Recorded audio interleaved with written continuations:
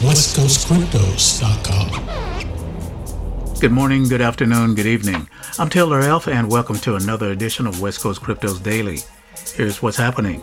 The price of Bitcoin fell Wednesday to a low of $30,000. This validated the $30,000 area as support, a level that previously had not been reached since January 2020. However, it has bounced considerably since the lows, drawing comparisons to the recovery that transpired on March 2020.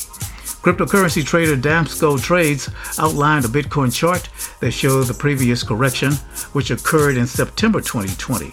It amounted to a drop of 40%. With a low of $30,000, the current correction amounted to a drop of 53.74%. This decrease has transpired in just 35 days. The correction most similar to it in both magnitude and length was that in March 2020, when Bitcoin decreased by 64% in 28 days. This led to a low of $3,782. What followed afterwards was a V-shaped recovery that led to the current bull run.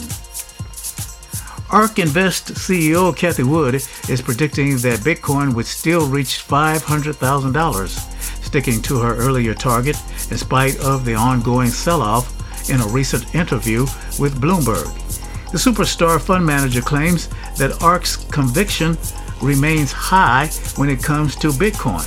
Wood says that the recent correction has boosted the chances of a Bitcoin exchange-traded fund being approved by the U.S. Securities and Exchange Commission, since such a product is less likely to be greenlit when prices are at all-time highs.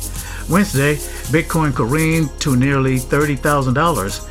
In addition, the 65-year-old investor has weighed in on the Elon Musk debacle, speculating that he was pressured by shareholders like BlackRock to reverse course on Bitcoin. However, she expects him to come back to the community.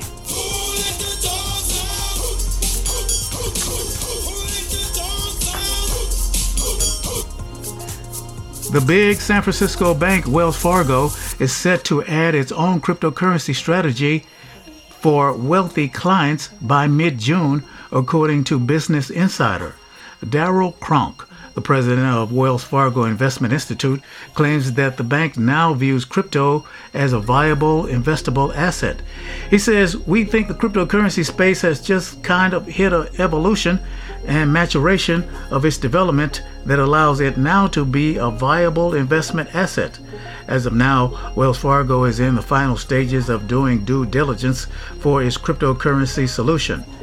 JP Morgan, the largest U.S. bank, is also expected to introduce a Bitcoin fund this summer due to strong customer demand. Earlier this month, Goldman Sachs also announced the formation of a dedicated cryptocurrency trading team after relaunching its crypto desk earlier this month.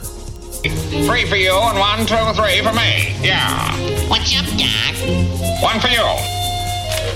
How about me, boss? Oh yeah, 1 for you. And me, boss? 1 for you. And me, boss? 1 for you. And me, boss? And 1 for you. And me, boss? 1 for you. And me, boss? 1 for you.